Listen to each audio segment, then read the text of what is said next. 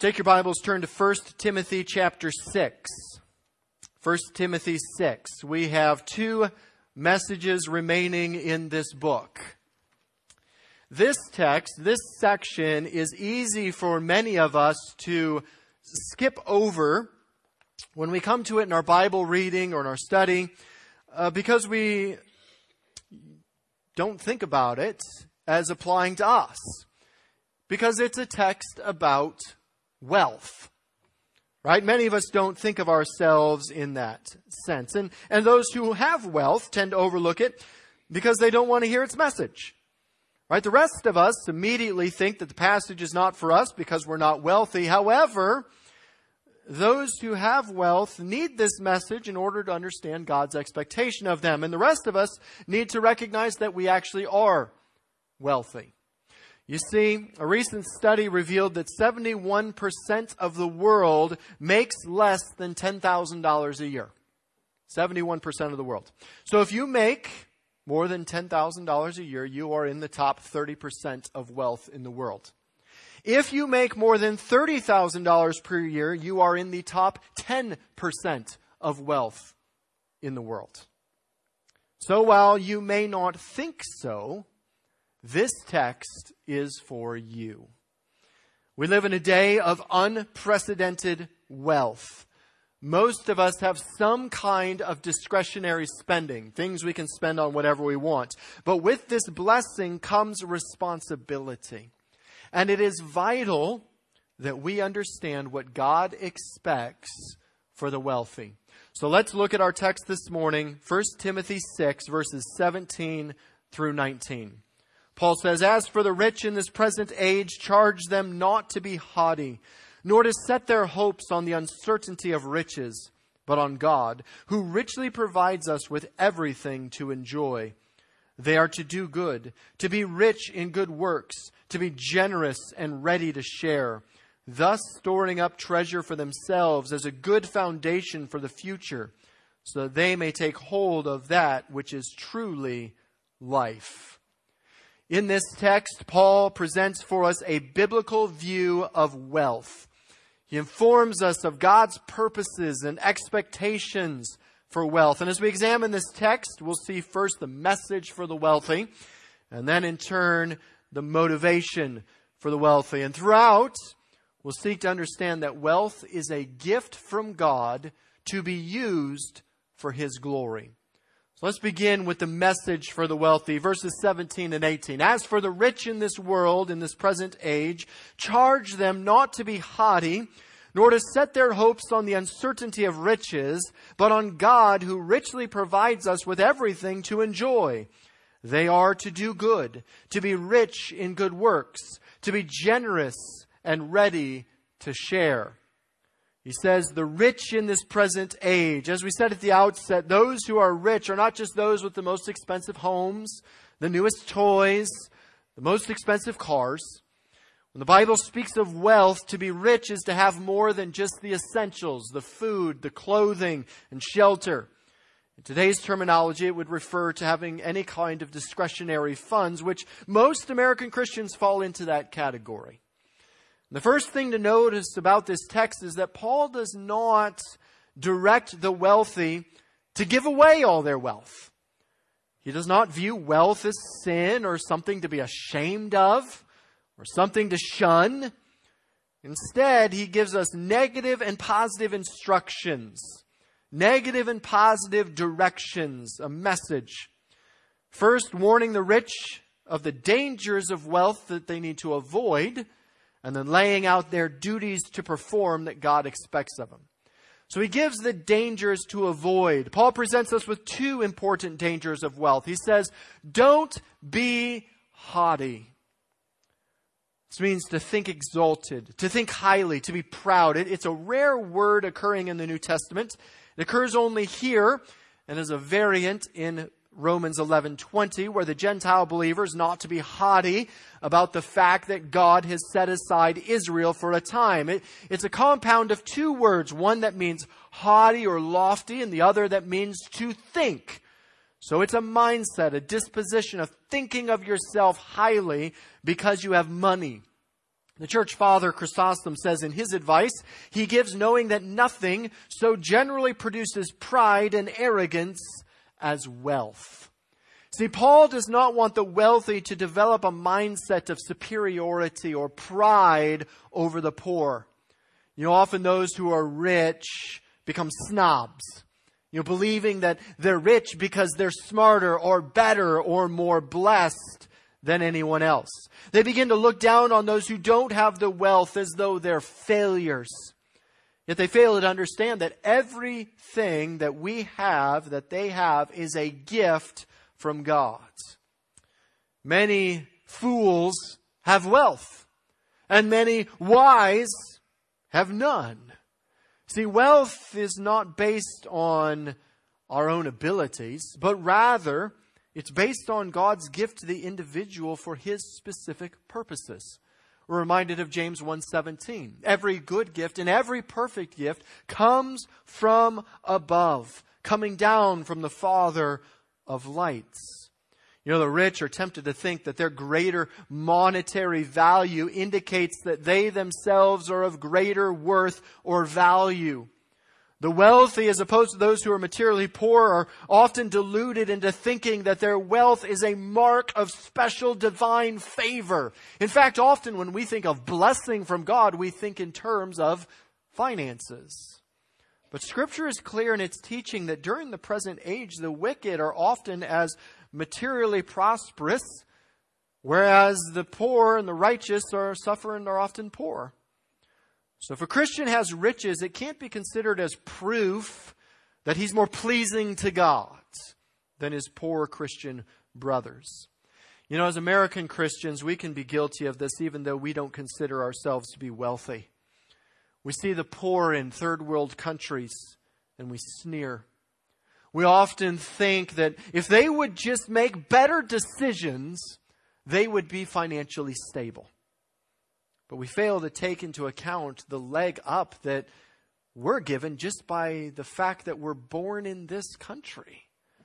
Something that we had absolutely no control over. Further, we often look at the poor in our community and we immediately inform them that there are jobs everywhere if they would just simply go get one. But often we fail to take into account the life circumstances. Yes, often including bad decisions, but also including family dynamics in which they're raised, which present obstacles that they have to overcome and with which we can help them. Here's the point. Your funds are a gift from God. Your hard work and your shrewd investing surely played a role in the accumulation, but more so was God's graciousness in allowing you the privileges of your family and your country and your circumstances and your ability and your health.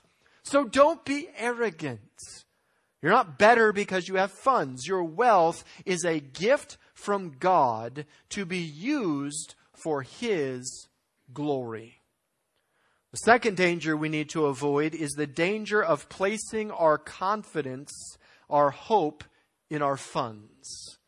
Set your hope on God, not on money. He says, nor to set their hope on the uncertainty of riches, but on God who richly provides us with everything to enjoy. We're not to place our hope upon the uncertainty, the indefiniteness, the quality of disappearing of riches. See, wealth is a fickle thing in which to place our confidence and hope. Wealth is uncertain. What's been gained can be lost. And the materials we accumulate here will most certainly be lost when we die. You take nothing with you. So putting our confidence in wealth is foolish. This is a constant theme in Scripture. That riches are not a proper foundation for our hope because they're uncertain. And riches are uncertain because they are of this age. And so Psalm 52:7 and Psalm 62:10 and Ecclesiastes 5:8 through 20 and Jeremiah 9:23 all speak of the futility of trusting in money. We're reminded of Christ's statement in Luke 12. We're told someone in the crowd said to him, "Teacher, tell my brother to divide the inheritance with me." But he said to him, "Man, who made me judge or arbitrator over you?" And he said to him, "Take care and be on guard against all covetousness. For one's life does not consist in the abundance of his possessions." And he told them a parable, saying, "The land of a rich man produced plentifully.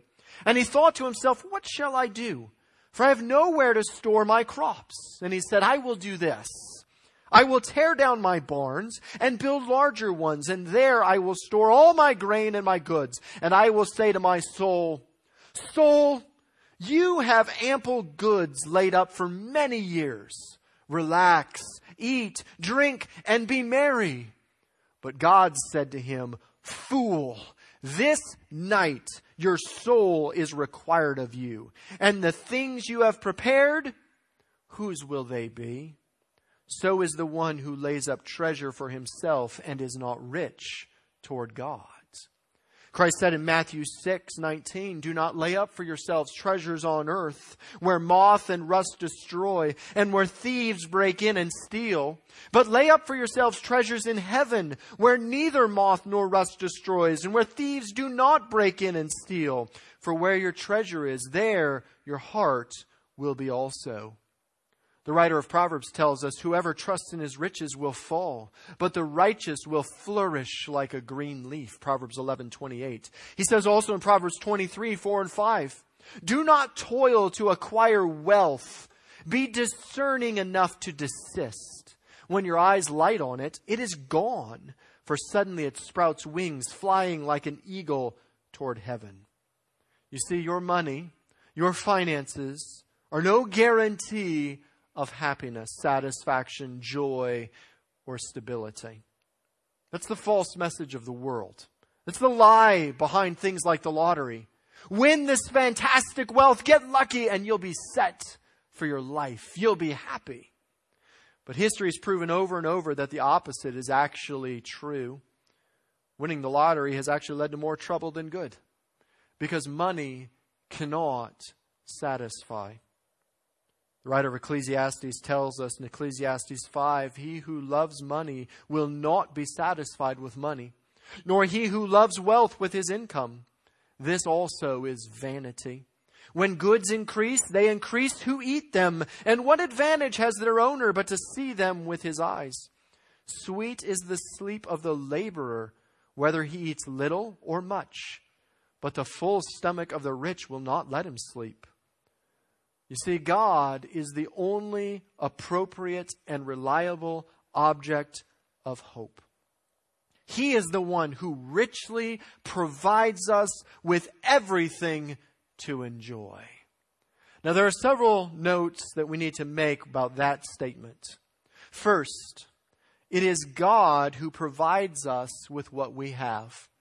The word provision means to grant you, who causes you to have it. So while we work and labor, it's God who decides what to give us. So we can be content, knowing that God has given us what is best for us, whether much or little. Further, we see that God does not give grudgingly. He gives richly or generously. He doesn't give in wasteful excess, but this serves as a fitting description of the gracious and sufficient provision that He has made to meet our every need. Ephesians 1:7 informs us that God gives us according to His riches. He's granted us every spiritual blessing in heavenly places in Christ. So the funds that you have are a gracious gift from God. And as a gracious gift from God, they are to be enjoyed. He gives them to us to enjoy. Now notice, God does not shame the wealthy. He doesn't command that they take vows of poverty. If God has granted you the gifts of funds, He has done so for your enjoyment. That word enjoyment is an interesting word. It means pleasure, but in fact, it's a strong word denoting almost a sensual enjoyment. Now, we need to note that this enjoyment is not the self-indulgent living that Paul has already criticized back in chapter 5, verse 6. Nor is this the discontented pursuit of more wealth or lavish lifestyle of waste that we saw in chapter 6, verses 5 through 10. But rather, this pleasure is thankful acceptance of God's good gifts given for us to enjoy. While we see that there are some duties God expects us to use our wealth for, He's also granted it to us for us to rightly enjoy. One commentator said it this way: Paul's sound advice walks the straight line between a world-denying asceticism, meaning we want nothing, vows of poverty, and self-centered indulgence. This advice promotes gratitude for God for the benefits He bestows.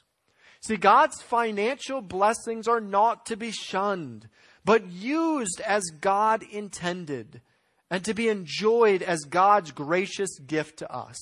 So the two dangers of wealth that we need to be aware of are false pride, looking down on people less fortunate than themselves, and false security, trusting in the gift instead of in the giver. As we think through these commands of God, these dangers to avoid, we can see where these dangers make sense. Remember, Christ told us the most important law is, "Hear, O Israel, the Lord our God is one, and you shall love the Lord your God with all your soul, and with all your mind, and with all your strength." The second is like unto it: you shall love your neighbor as yourself. There is no other greater commandment than these. Well, when we trust in riches and not in God, we fail to love God. And when we become arrogant and look down on others less fortunate, we fail to love others. These dangers line up with the commands of love God and love others. We're to recognize that our wealth is a gift from God to be used for His glory. He gave it to us for our pleasure. Yet, while we're to rightly enjoy God's gracious gifts, they do come with some expected duties that we're to perform with them. It says in verse 18, they are to do good, to be rich in good works, to be generous and ready to share. You see, your wealth comes with three important duties to perform. And if you fail to perform these duties, you fail to obey God in His gracious gift to you. The first duty is to do good. They are to do good. It means to do good works. It means to do deeds inherently noble and praiseworthy. Again, it's a rare word that only occurs here and in Acts 14:17. And the idea refers to doing what is noble and what is excellent, not what is only superficially good. See, the wealthy are to use their lives and their money to do genuinely good, moral, and helpful things. The wealthy are not simply to use their funds to feed a life of personal luxury. Rather, they are to use their funds to accomplish real, lasting good. While they're to enjoy the good gift from God, one way that they are to enjoy that gift is to find enjoyment in the benefit of others. Do good. Secondly, they are to do or be rich in good works. This idea is further drilled down by this second duty that ramps up the first. Not only are we to do good, we're to be rich in good works. The wealthy are to be wealthy in both funds and in works.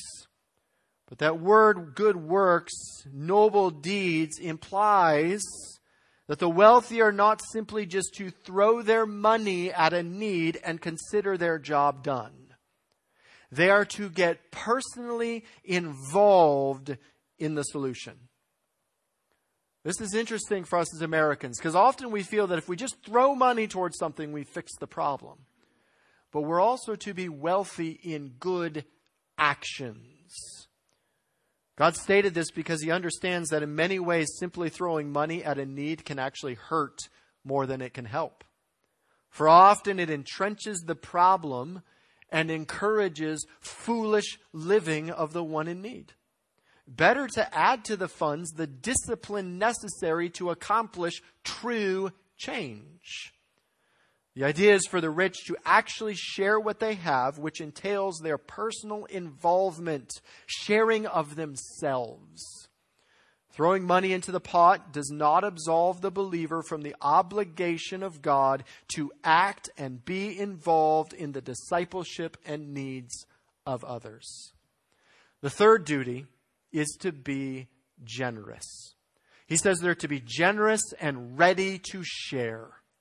These two phrases instruct us how the faith of the wealthy is to be demonstrated. The terms are complementary, if not even synonymous.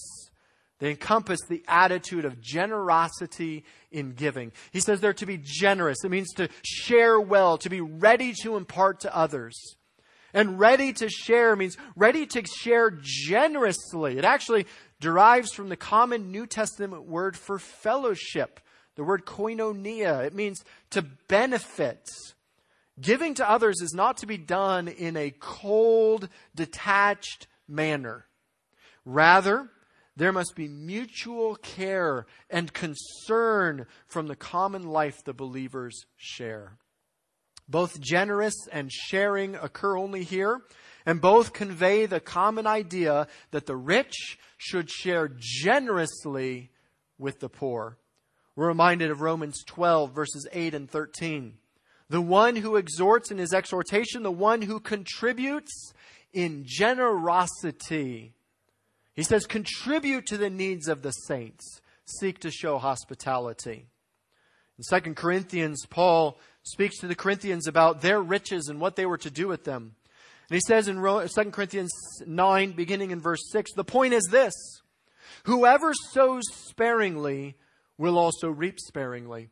And whoever sows bountifully will also reap bountifully. Each one must give as he has decided in his heart, not reluctantly or under compulsion. For God loves a cheerful giver. He who supplies seed to the sower and bread for food will supply and multiply your seed for sowing and increase the harvest of your righteousness. So you will be enriched in every way to be generous in every way, which through us will produce thanksgiving to God. For the ministry of the service is not only in supplying the needs of the saints, but is also overflowing in many thanksgivings to God. See, God grants wealth so that the wealthy will generously give to those in need. And since God is such a generous giver, his people should be generous too. Believers are to act towards others with the same generosity and generous love that moved God to act so richly towards us that he gave his Son. Hebrews 13:16 tells us, do not neglect to do good and to share what you have, for such sacrifices are pleasing to God. We're told of the early church in Acts chapter 2 that they devoted themselves to the apostles' teaching and the fellowship, to the breaking of bread and the prayers, and all came upon every soul, and many signs and wonders were being done through the apostles. And the result was that all who believed were together and had all things in common. In Acts 4, he tells us there was not a needy person among them. For as many as were the owners of lands or houses sold them and brought the proceeds of what they sold and laid it at the apostles' feet, and it was distributed to each as they had need. 2 Corinthians 8, 1-4 tells us, we want you to know, brothers, about the grace of God that has been given among the churches of Macedonia. For in a severe test of affliction, their abundance of joy and their extreme poverty have overflowed in a wealth of generosity on their part. For they gave according to their means, as I can testify, and beyond their means of their own accord, begging us earnestly for the favor of taking part in the relief of the saints. You You see, the duty of all rich believers is to use their resources to meet the needs of others. We see this as a theme throughout 1 Timothy. Believers' resources are to be used to support their families, chapter 5:8. Especially needy widows, chapter 5:4.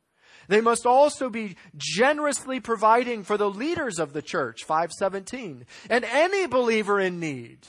We see that as well in Acts 4:34 and 35.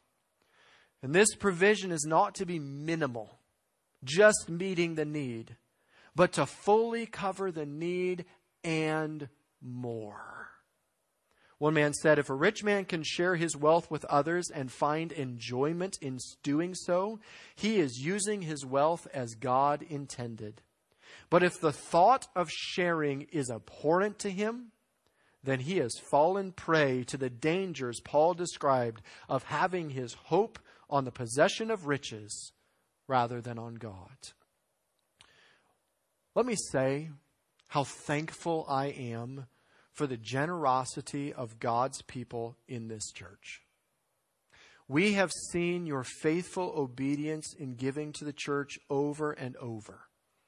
Our desire is to add another pastor over the next year.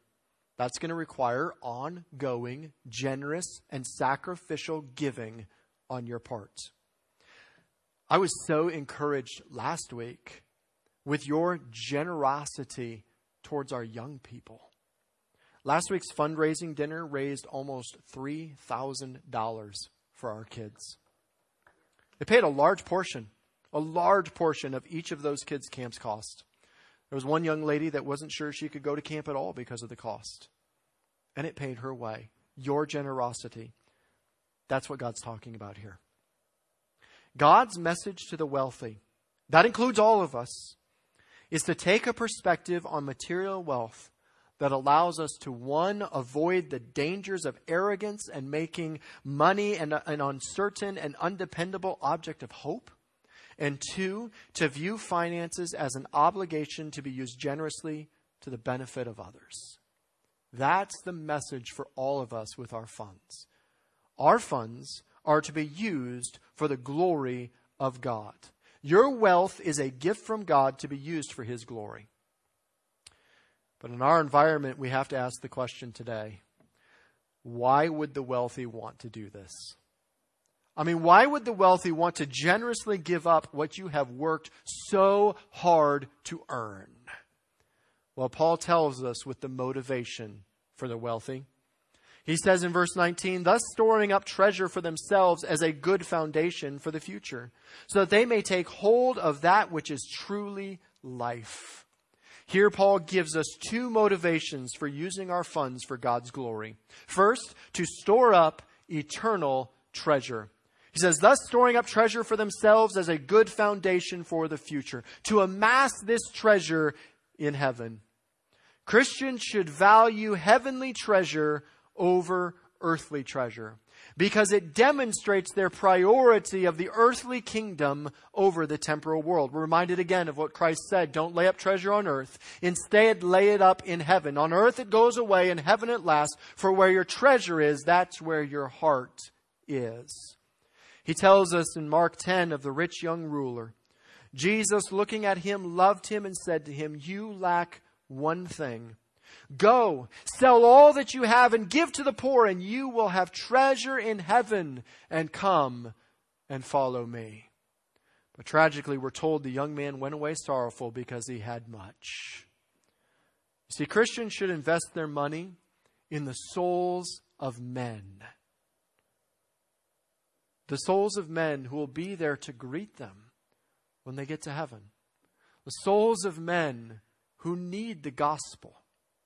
This is why Christ tells us in Luke 16:9, and I tell you, make friends for yourselves by means of unrighteous wealth, so that when it fails, they may receive you into the eternal dwellings.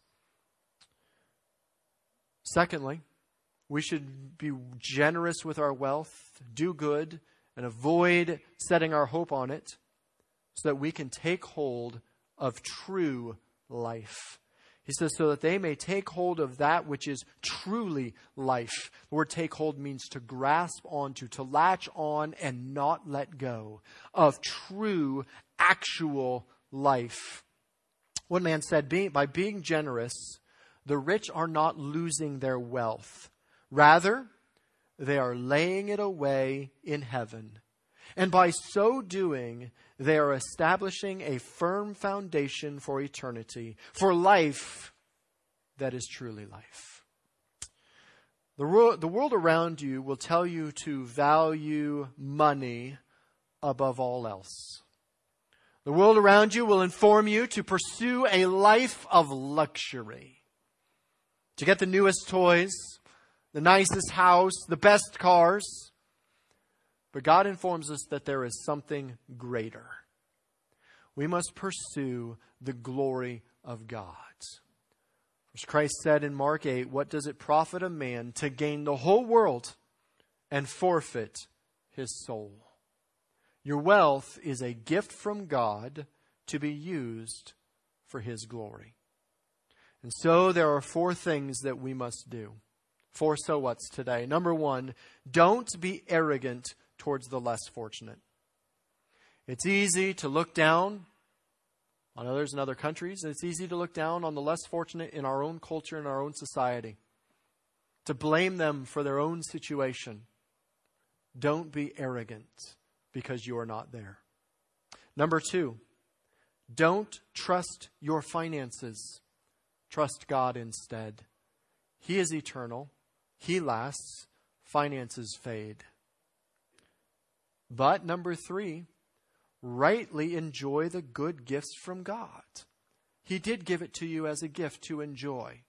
So do it in a right and honorable way. Finally, seek to generously and sacrificially provide for needs around you.